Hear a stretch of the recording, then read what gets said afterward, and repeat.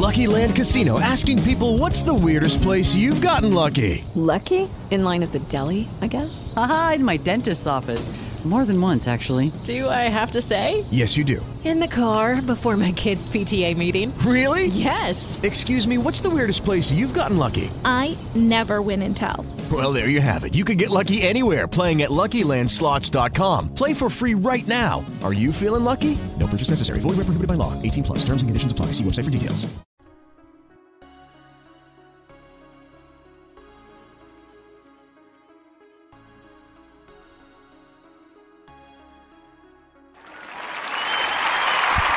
All right, thank you for tuning in to Chomping at the Bit. This is episode 35. This episode, we're going to take a look at the Thursday night football matchup. As tonight, the Falcons travel to Carolina to face the Panthers. We'll break down that matchup. I'll give you the keys for each team to win, as well as obviously give you my prediction, because this will be the first of my weekly predictions. Give you a player to watch in the game, and then, of course, tease upcoming episodes. But before I get into that, I do want to address what happened in the World Series. You know, the last episode I did mention that the Dodgers won it all. They won it 4-2. So my prediction was correct. Dodgers in 6. They gave the MVP to Corey Seager. Now, before the series, I picked Mookie Betts to win the MVP, but I did say, I think after game 3, that Seager's definitely making a push for the MVP, and ultimately he did win it. I have no problems with that at all. Seager he hit like 500 in the series. He had a couple home runs, and he always seemed to come up with that big hit for the Dodgers when they needed it. Not to say Betts didn't do that either, but I agree with Seager getting the MVP.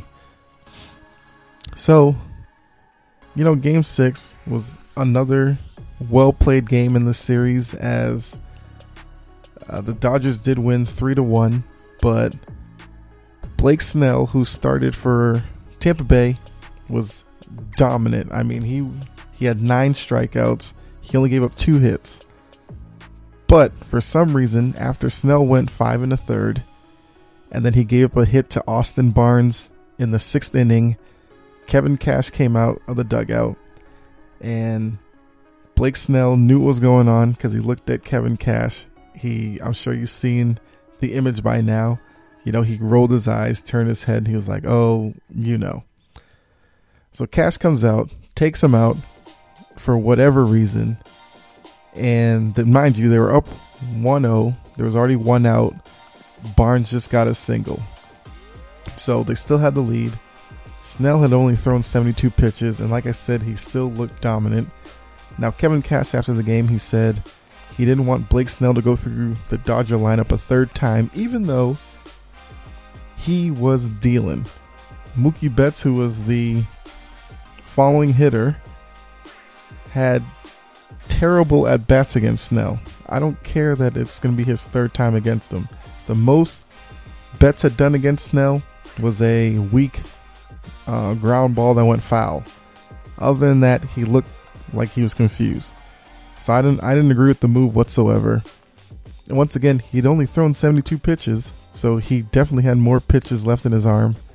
But this is another instance of where analytics get in the way of the eyeball test. Watching the game, I could see, sure, he gave up the hit to Barnes, but you have to let him face Betts, because Betts, you know, is the guy that gets that offense going. That's why he's the leadoff hitter, and he's a guy you want to keep off base, and Snell had shown that he was able to do that. Now, if he goes up against Betts, maybe gives up a single there, fine. If you want to make the move, then go ahead.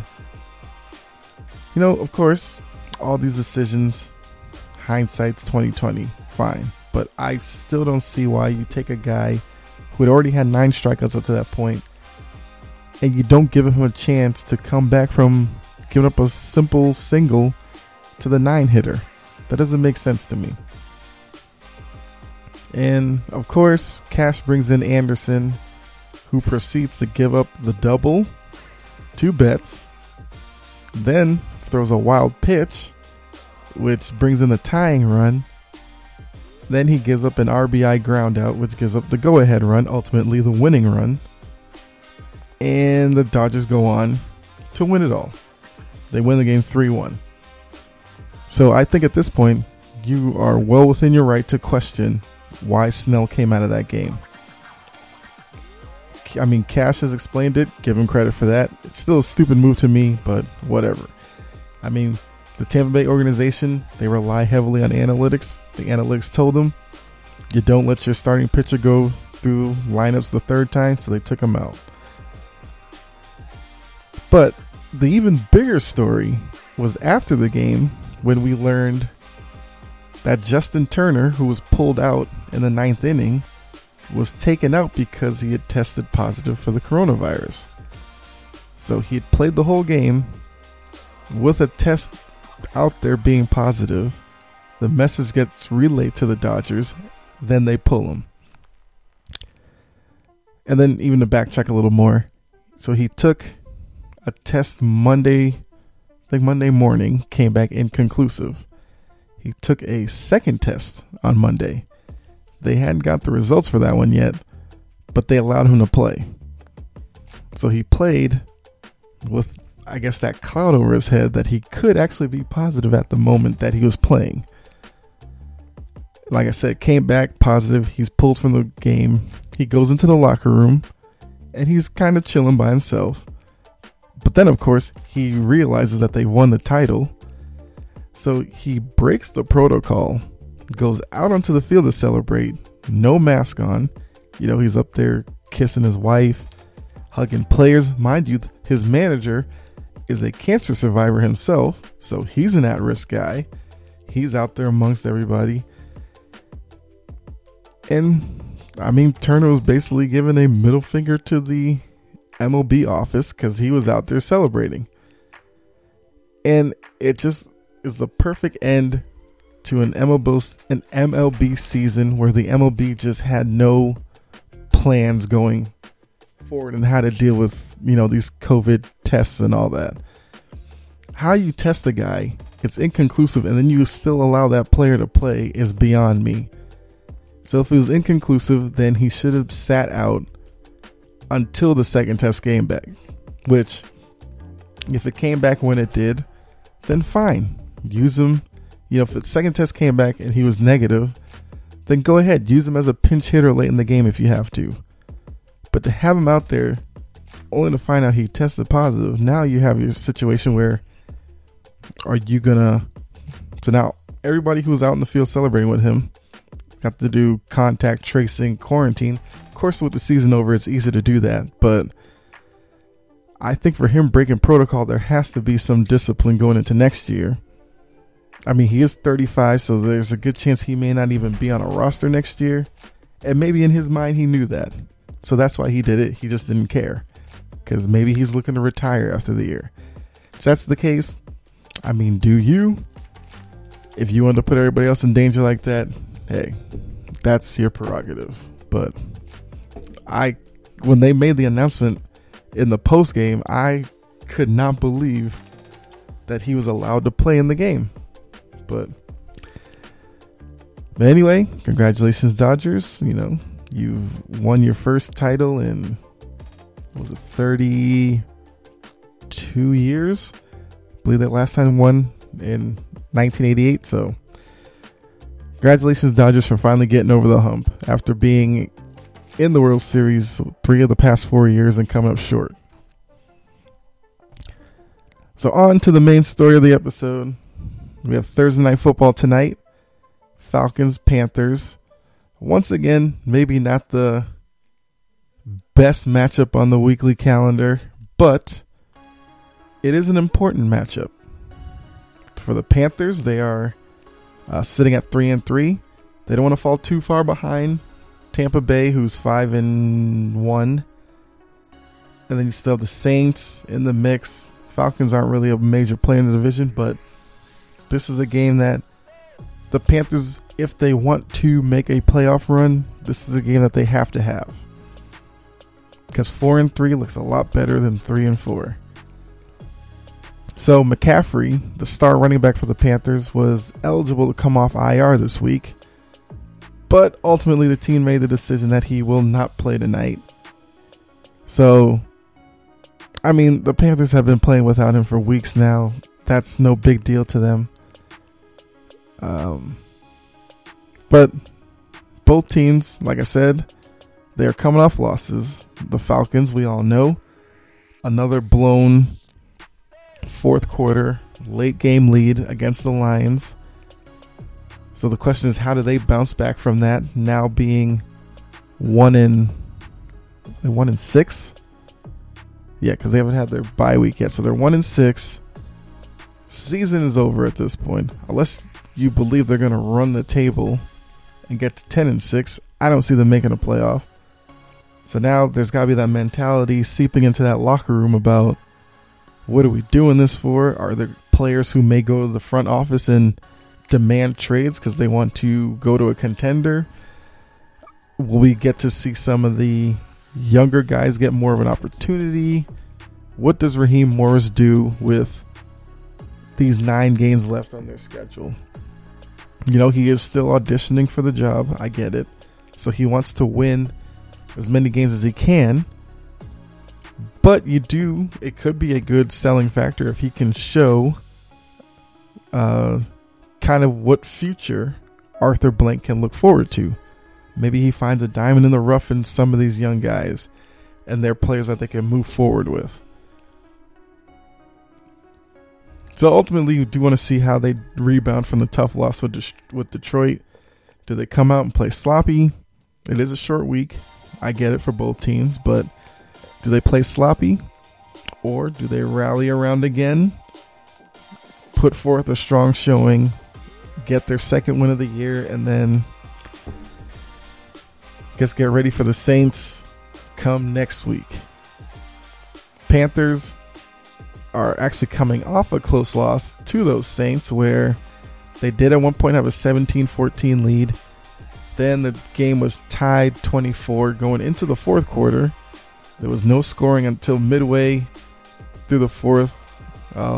Will Lutz hit a field goal to give the Saints a 27-24 lead, and the Panthers were never able to put any more points on the board. So they went down 27-24.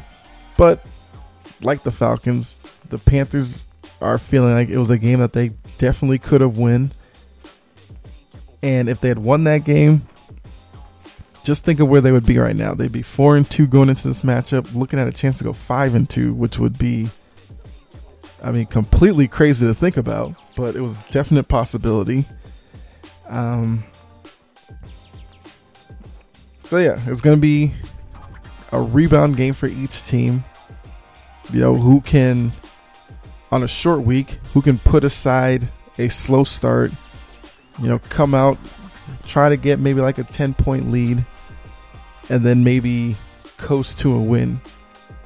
Because like I said, on a short week, the energy is going to be a little low. So which team can create their own, you know, energy in the locker room before coming out, or on the sideline waiting for the game to start?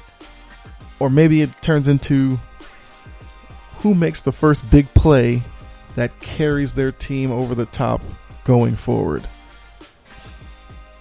So both teams, you know, they both have running backs who average a little bit. They both average around 4 yards a carry. Todd Gurley is the bigger name, and with McCaffrey not playing, you're going to see a lot of Mike Davis in this game for Carolina. And we remember the last time they played, Davis had a great day on the ground. So I expect to see Carolina try to establish him early. And if he can find the same success that he found against the Falcons down here in Atlanta a few weeks ago, it could turn into another time of possession game. You know, Mike Davis, heavy doses of him, sprinkled in with some Bridgewater play action. So, can the Atlanta defense... So I guess, who does the Atlanta defense key in on? Lucky Land Casino, asking people, what's the weirdest place you've gotten lucky? Lucky? In line at the deli, I guess? Aha, in my dentist's office. More than once, actually. Do I have to say? Yes, you do. In the car before my kids' PTA meeting. Really? Yes. Excuse me, what's the weirdest place you've gotten lucky? I never win and tell. Well, there you have it. You can get lucky anywhere, playing at LuckyLandSlots.com. Play for free right now. Are you feeling lucky? No purchase necessary. Void where prohibited by law. 18 plus. Terms and conditions apply. See website for details. Do they want to force Carolina to be a ground team? I'd say no, because we saw it last time. They couldn't stop it. So if they bring too many guys close to the line, that the Falcons' pass defense, which is already suspect to begin with, is now left open for Bridgewater to pick apart. And what we've seen more this year out of Bridgewater than probably any season other than like his first couple of Minnesota, he is willing to take more shots downfield, because he kind of developed this reputation as a guy who does a lot of quick passes, short passes. But I have seen him several occasions, run like a boot, leg to the left, off of play action, buy some time, and then find a guy streaking downfield. And like I said, against this Falcons defense, those plays will be there. So that'll be one thing to watch. If you see Carolina gaining, 4-5 yards on the ground each carry, just know it's probably going to be a long day for the Falcons, because all that's going to do is set up Bridgewater for play action, and he's one of the good ones in the league when it comes to play action passing. And he's usually pretty smart with the ball, so if the Falcons do get opportunities to create a turnover, they better take advantage of it, as you probably won't get that many against Bridgewater. Flip it. I would say Atlanta should probably look to establish Gurley, but it just seems like Gurley is a guy who he's most effective kind of on a limited pitch count. Like, he's not a guy I want to see, carry the rock 30, 35 times. He probably can't handle that either. But if you give him like 15 carries, I think he's probably his most effective. And if you can get him some of those down around the goal line, fine. He's a guy who can find the end zone, which you saw at the end of the Detroit game when he wasn't supposed to, but he can find the end zone. And this pass offense, can they get it clicking? Because we saw their one win against Minnesota. They were doing whatever they could offensively, but each of the other games, they've kind of been low, mid-20s offensively. And with the names on this Falcons offense, I'm sure Falcon fans are expecting this to be like a high-scoring team. So maybe tonight they, can kind of find a way to get Gurley going, mixing in some Hill in the backfield, spreading the ball around Julio Jones and Calvin Ridley and Zacchaeus. Also with Hayden Hurst, who had a pretty good game against the Lions as well.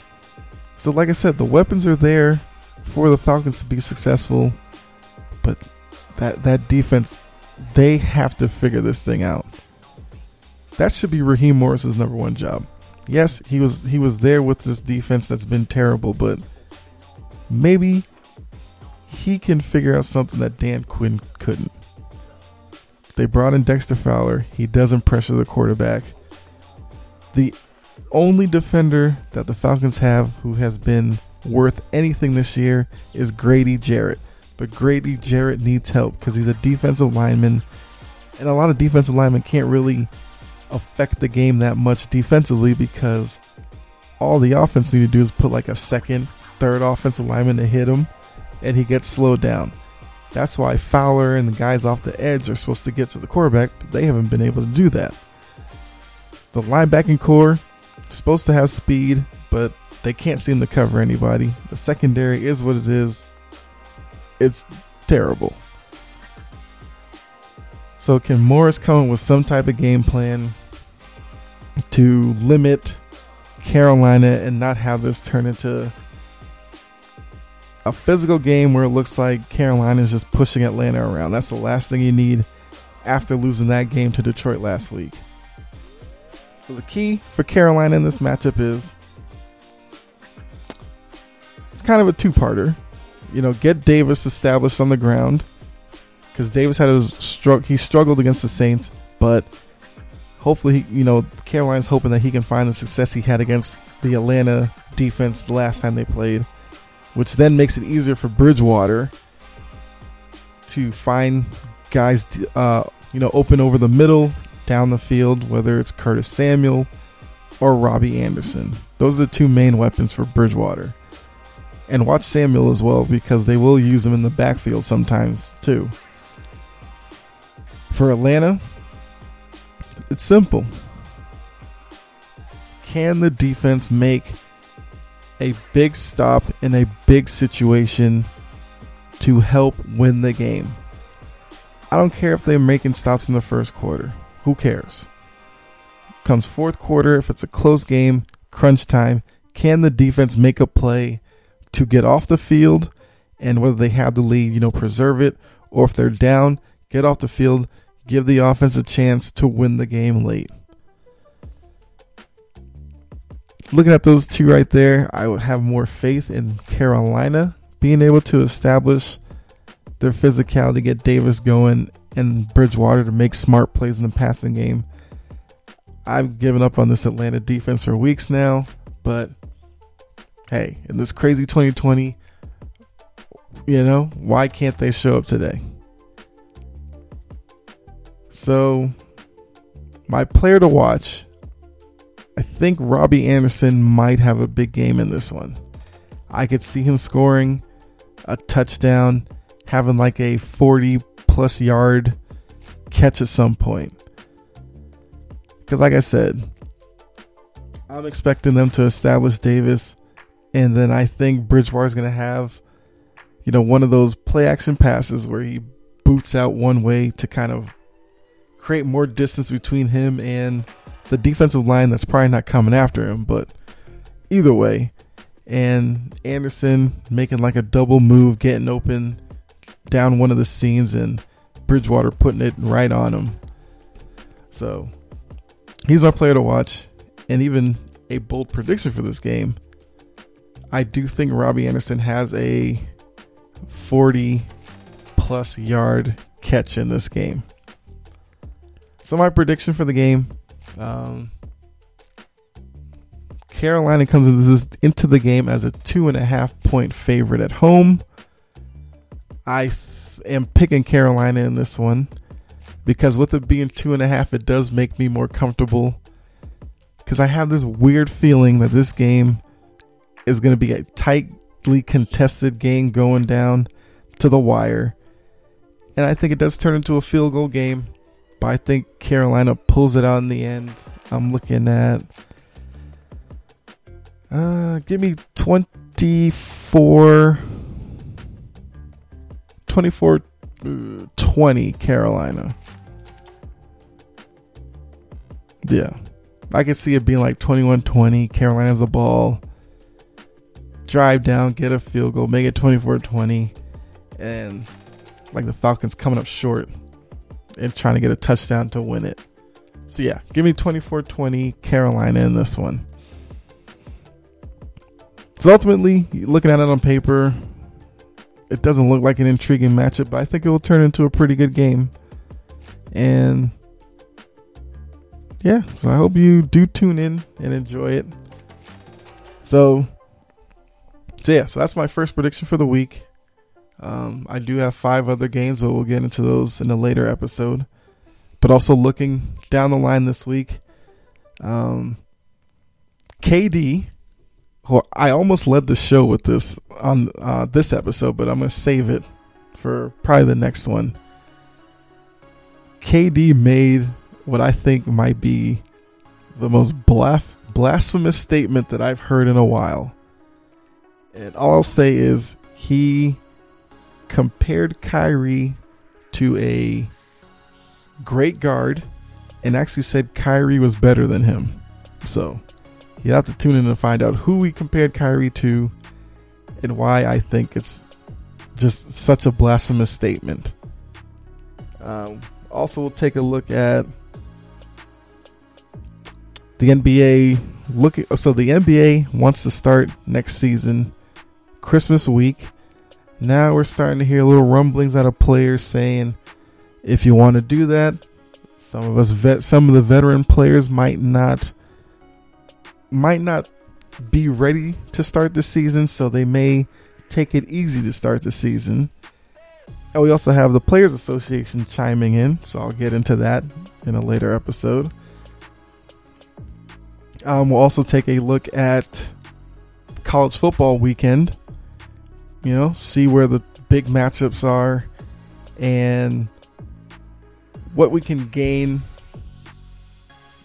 I guess, outlook-wise going forward. Because it seems like ACC and SEC are kind of winding down. Big Ten is just taking off. Pac-12 hasn't taken off yet. We'll continue to try to make heads or tails over what's going on. And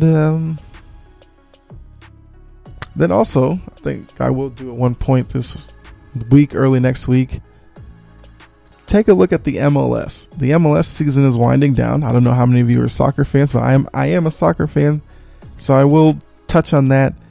And then the question that I've always had with the MLS is, could they ever achieve the popularity of the English Premier League or La Liga or whatever, the top leagues in the world?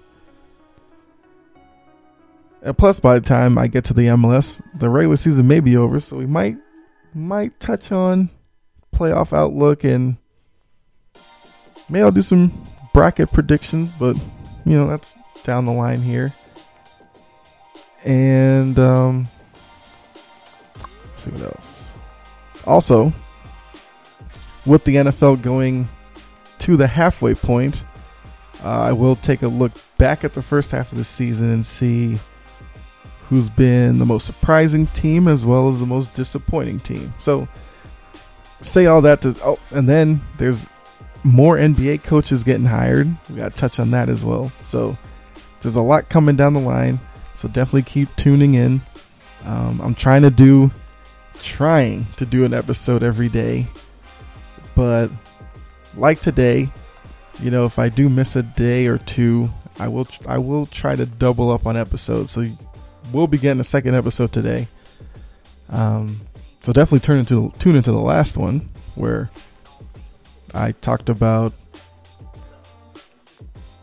my week 7 review and all that. And so definitely tune in for that. But thank you for tuning in. If you're new to the show, like, subscribe, definitely comment if you disagree with anything I talked about. Like, what was Justin Turner thinking in just walking out there after he knew he had tested positive? Are analytics getting in the way of managers and organizations' judgment? And do you agree with me that Carolina wins the matchup against the Falcons tonight? Definitely comment if you would like. But yeah, so, subscribe, follow the show. As I said before, I'm definitely trying to do at least 5 episodes a week. I would like to get to the point where I do one every day. So try to give you as much content as I can. Those of you who have stuck around, definitely appreciate you as well. And, stay safe out there. Thanks for tuning in again. And I will definitely catch you in the next episode. All right.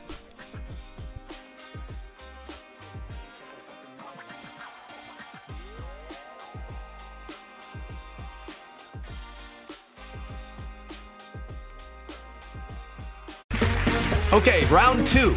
Name something that's not boring. A laundry? Ooh, a book club.